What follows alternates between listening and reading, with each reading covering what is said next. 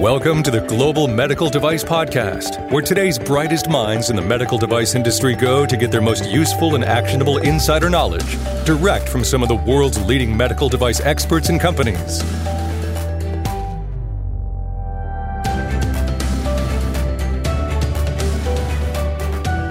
Hello, this is John Spear, the founder and VP of Quality and Regulatory at Greenlight.Guru, and welcome to another episode of the Global Medical Device Podcast.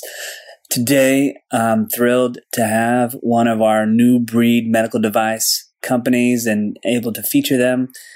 With me, I have Alexey Mladenov. He is with Surgical Innovation Associates and a first-time journey through the medical device product development process.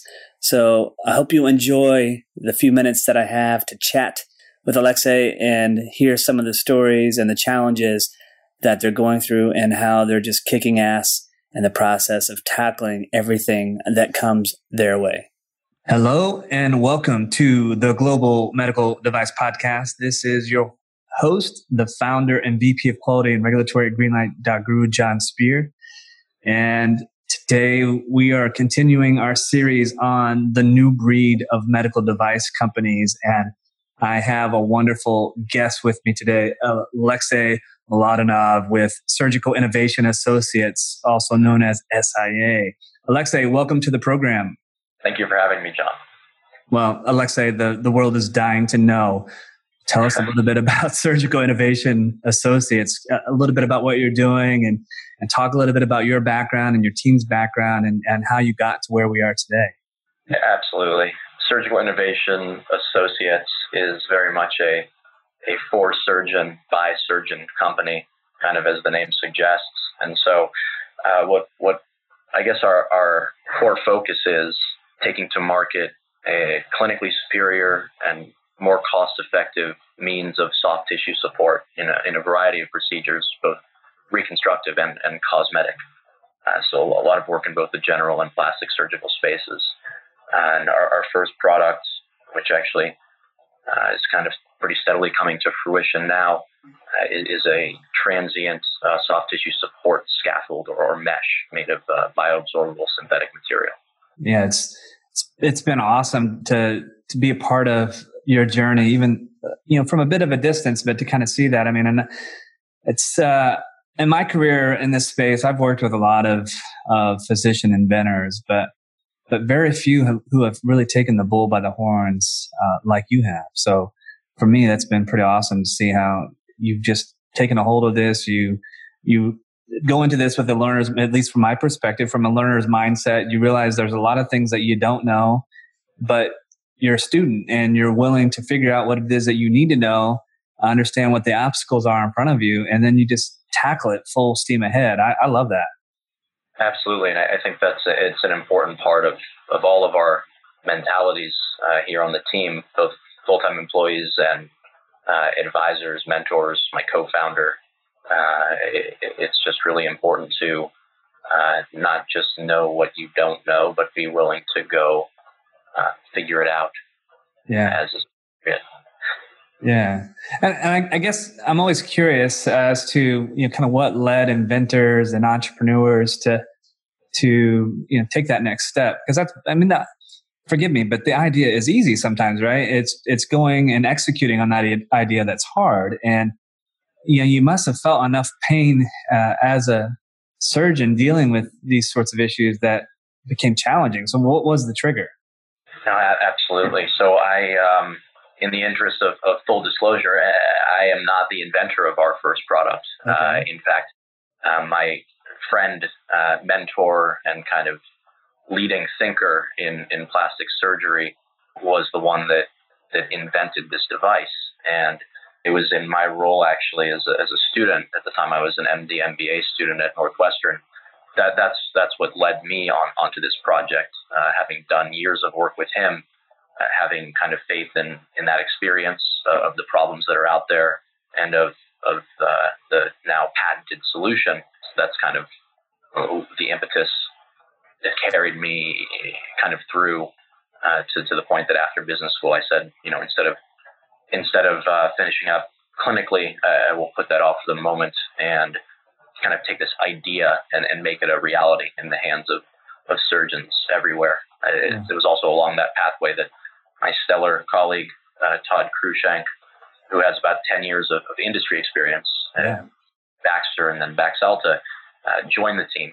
And we basically made up the core management for what is now kind of multi-product company that's moving right along.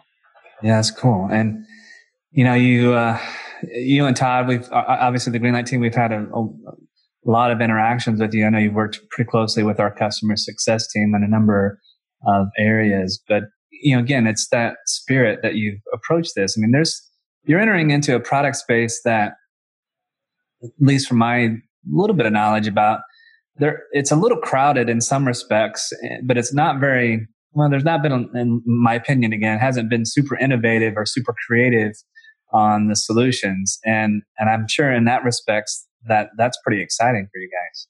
Absolutely. I mean, having this great idea to run with that is, conceived in the operating room by someone who witnesses the both clinical and cost-related problems every day in this space is just an unparalleled opportunity. Yeah. So it's exciting to have something that's differentiated, in multiple ways.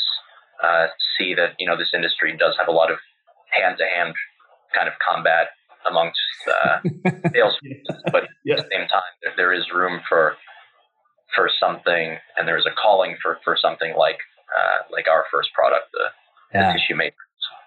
Yeah, that's cool. And I can imagine I think we got connected pretty early on in your journey into this med device adventure, right? That's right. One of your other stellar clients, Dan Holton. Oh, yeah. That's right. I forgot about that. Yeah. Dan's with Cypress Medical. He's killing it right now. They're doing fantastic work. I guess I probably shouldn't use killing and discussion of medical devices. Let's say he's crushing it right now in a good way. So, indeed, yeah. With the caveat, it's probably okay. It was Dan that introduced us because we were. He's actually in a similar space in terms of the kind of aesthetic implantable surgical device arena. And we were on the search for not only a quality system, but for information on what exactly a quality system is. Yeah. That's what led us ultimately to your doorstep.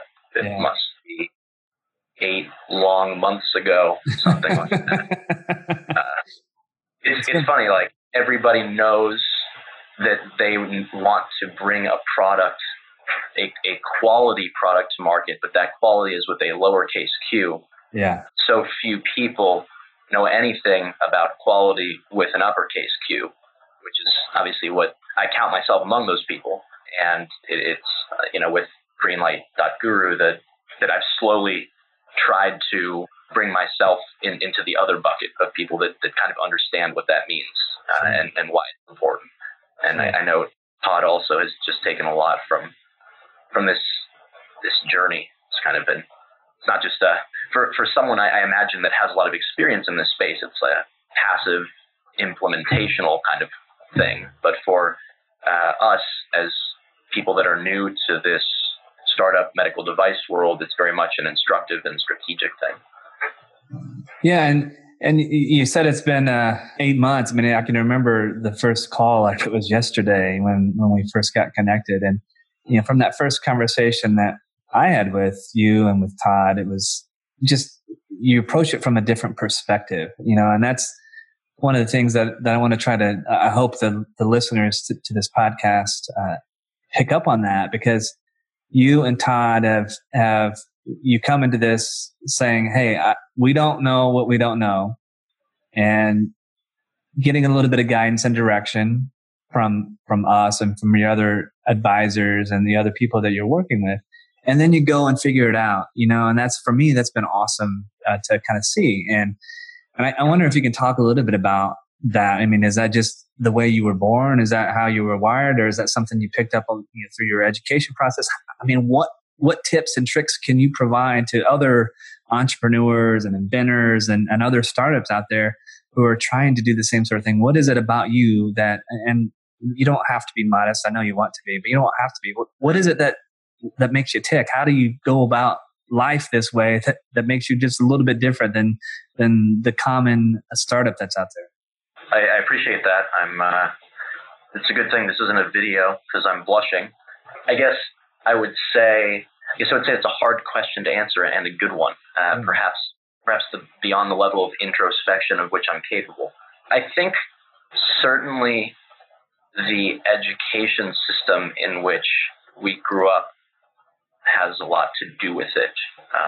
Coming from the scientific curiosity of medicine, going to the kind of strategic, broad thinking at Kellogg, at Northwestern, it definitely gives you a toolbox for how to think about things and understanding that the fact that you don't know something or that you have never done something is not equivalent to not being able to do it or not being able to know it.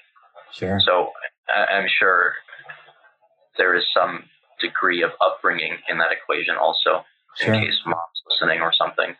Hello, Mom and Dad. I certainly acknowledge that.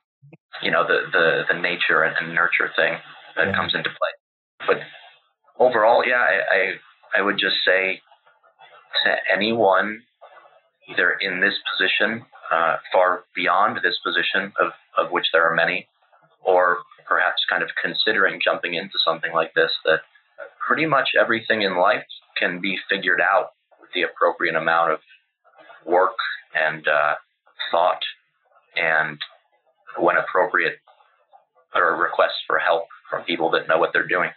Yeah, I think that's pretty insightful. Yeah, and that's something that, my upbringing is similar. I had a very blue collar upbringing, and my dad and my mom both taught me hard work pays off, and it certainly does. But one of the things I've learned throughout my life is sometimes it's okay to ask when you don't know, and sometimes there are people who are out there that can help you, that are willing to be a resource for you, and so it sounds like you've had similar sorts of experiences.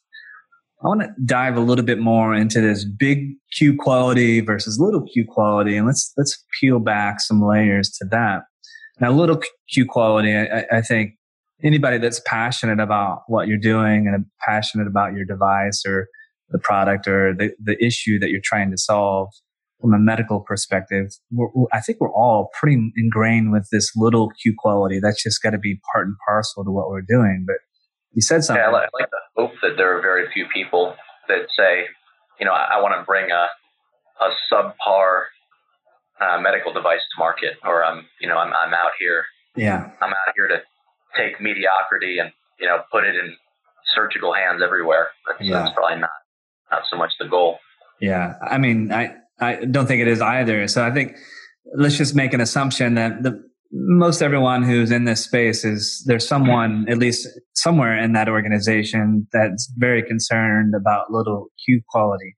But you said something about the big Q quality was maybe, we'll say an aha or something that wasn't quite obvious when you first started this journey. Let's talk a little bit about that. And can you share a little bit about how you even came up? I mean, you mentioned Dan, obviously Dan Holton at Cypress, talking to you and suggesting some things, but there had to be something else along the way that was maybe thrilling or maybe frustrating in this journey with that big Q quality. Can you talk a little bit about that?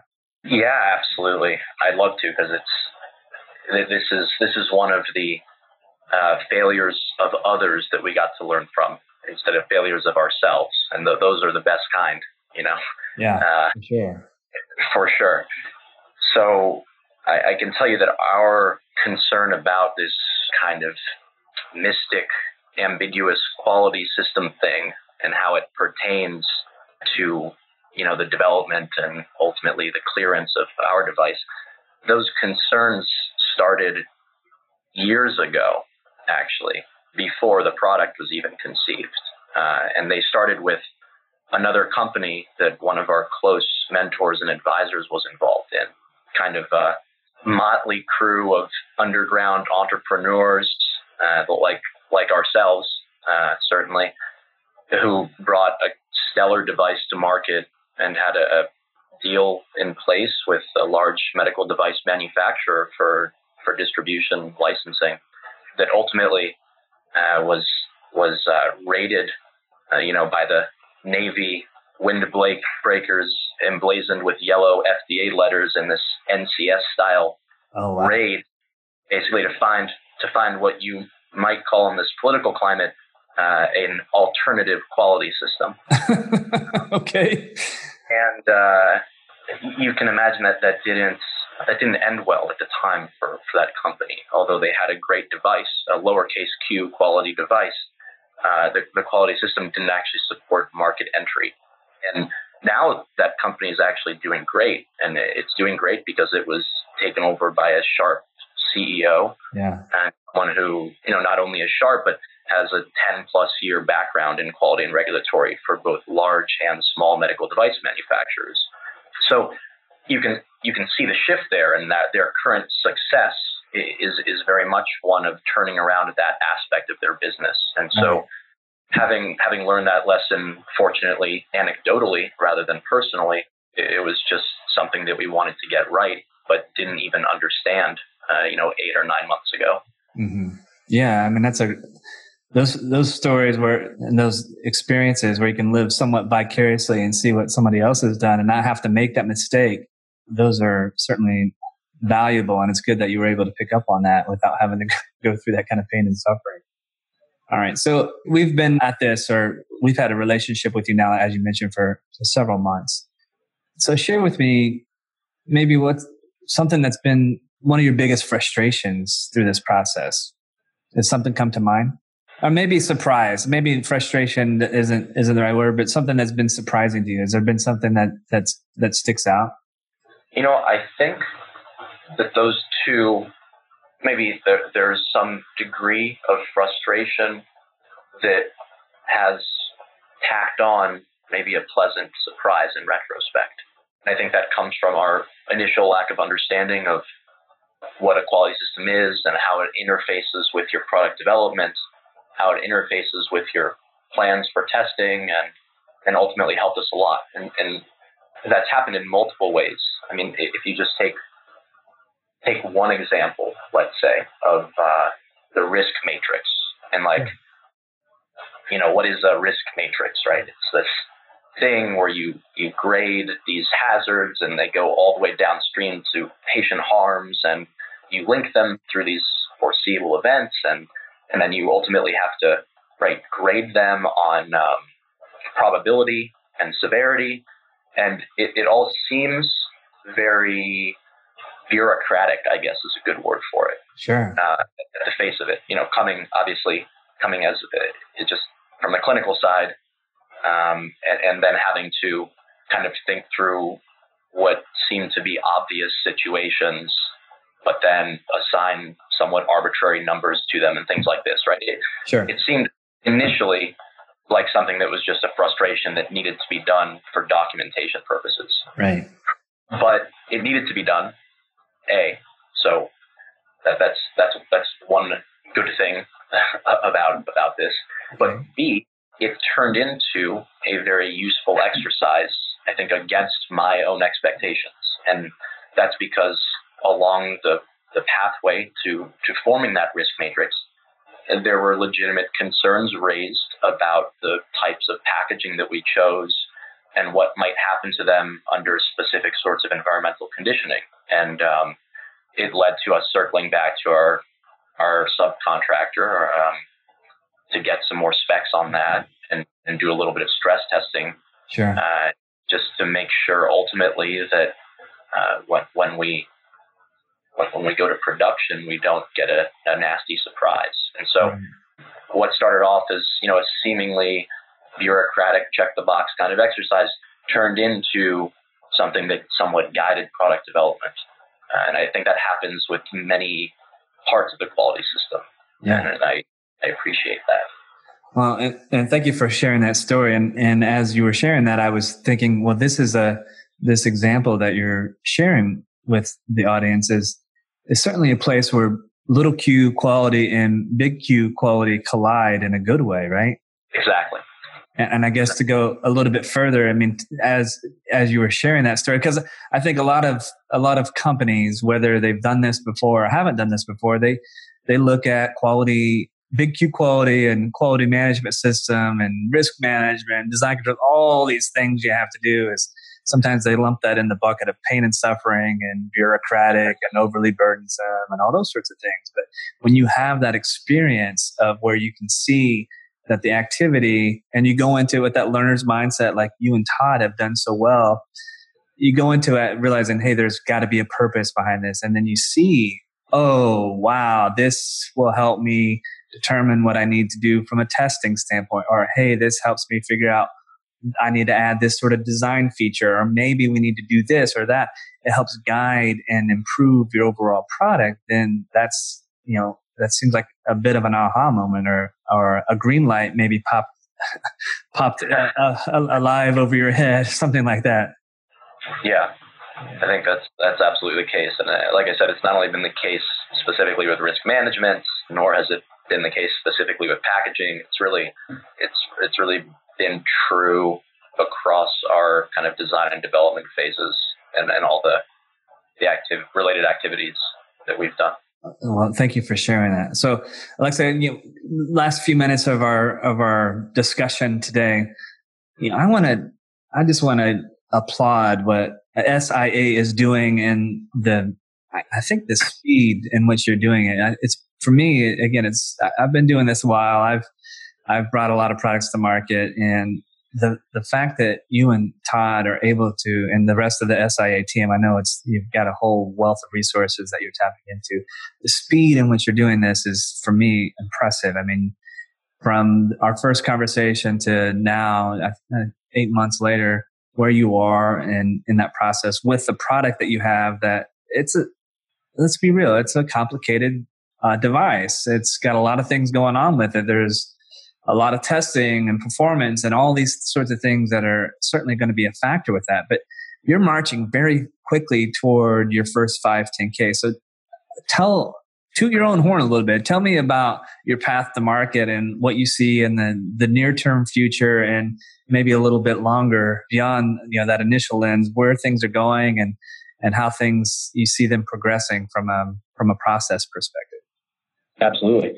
So, as you mentioned, we are relatively near our first 510K submission, although it doesn't feel that way. In the time horizon of a medical device company, we're certainly getting there, and that's exciting. So, kind of in a similar fashion to the way that I talked about the circular, iterative kind of feedback cycle between the quality system work and our product development work, there's been a feedback cycle between the surgeons who we speak to, who have advised us, who have invested in us, both time and money. And there's been a feedback cycle between their enthusiasm and their ideas about what we're doing and follow-on products. So at this point, we have a product that's very similar to the currently developed one, but for kind of slightly different clinical and surgical scenarios. And we have one that's dissimilar, but has some portfolio synergies in the aesthetic space. And I won't talk too much about those two products for reasons you can understand. But, long story short, part of that feedback cycle has now left us with not one, but 3 products that, if fundraising and regulatory stepping stones fall into place appropriately, can all go into market kind of consecutively next year, which is obviously very exciting. It positions us to either be the start of a kind of standalone company in this space, or potentially pursue a licensing deal with either a large strategic who might be able to use these products in their bag, or a smaller company that perhaps has biologic products and might realize, again, some of that portfolio synergy of being able to also have a synthetic product offering. We're going to evaluate those opportunities as they come, and as our kind of regulatory and product milestones allow for. Sure. I mean, for me, yeah, I love that approach. And I think that's why I view SIA as one of these new breed of medical device companies. And let me summarize that by saying you're figuring out how to get things done. You see what the obstacles are. You figure out how to tackle those obstacles. You leverage your resources. You tap into new resources as needed, but you're all about trying to get that first product to market. And I love what you said at the beginning about being a product for surgeons by surgeons. I mean, that's so key. You've got your finger on the pulse of the end user, and you're using that end user to guide and direct the strategic direction of your business so that, it's just get the first product out there, get it into the hands of the end users, and at the same time, innovate and evolve your product offering so that, you've got multiple options and issues and clinical needs that you're addressing and solving, and you're just iterating and learning. And man, it's exciting to work with companies that have that sort of mindset. So, thank you for, I love the opportunity that we have at Greenlight to be able to work with Surgical Innovation Associates. So thank you for that. And we love working with you. So we appreciate everything you do, and thank you for having me on. Yeah, absolutely. Any parting words that you want to share with our listeners before we wrap things up today? Yeah, I guess let's try to how to quite phrase this. I guess I don't know the audience composition, and far be it from me to proselytize about my views on entrepreneurship, being in my young and relatively inexperienced position. But I think this is relevant to your listener base as Greenlight.Guru, and to many people that are in universities, maybe thinking about doing something like this. I guess I'd say that in a stage that's as early as SIA is, we might start our days as accountants and be lawyers by noon. And then, Todd might be an engineer making 3D prints, and I'm a researcher taking microscopy photos. And by the time we convene at the end of the day as basically beggars, and of course by beggars, I mean dressing like you have millions of dollars to meet your dinner guests, whom you hope will just give you a couple grand. So you can hit the next milestone. And I think a big part of that is this idea of being lean and just as efficient as possible with where you put your capital. The notion of virtual companies in the medical device space seemed ridiculous a few years ago. But because of cloud-based platforms like Greenlight.Guru, because of experts like you and like Jessica Lyons, who I have to give a shout out to because she's an awesome part of your team, the notion of a virtual company and being able to bring a lowercase and uppercase Q quality product to market with just a shop with just a couple people and a lot of expertise supporting them, it's not impossible. And I just think that's an important lesson for people that have an idea and maybe are thinking about what they can do with it, but might be misguided in thinking that to hit some early milestones, they need millions of dollars. Well, that's great advice. And it certainly speaks to the entrepreneurial spirit that you and Todd and the Surgical Innovation Associates team has. So I want to thank Alexey Mladenov for being my guest today on the Global Medical Device Podcast. Do go out and check out what Surgical Innovation Associates is doing. I know some of it's clandestine and not necessarily available, but do pay attention because I firmly believe that the SIA team will be changing the surgical world here very soon. So Alexey, thank you. And for those of you like Alexey or who are interested in figuring out a better way to manage your big Q quality management system, certainly go to Greenlight.Guru, make a request. We'd be happy to talk to you about our platform, the services that we provide, and would love to share and your journey in bringing your medical device to market as well. Hey, once again, this has been John Spear, your host, founder, and VP of Quality and Regulatory at Greenlight.Guru, and this has been the Global Medical Device Podcast.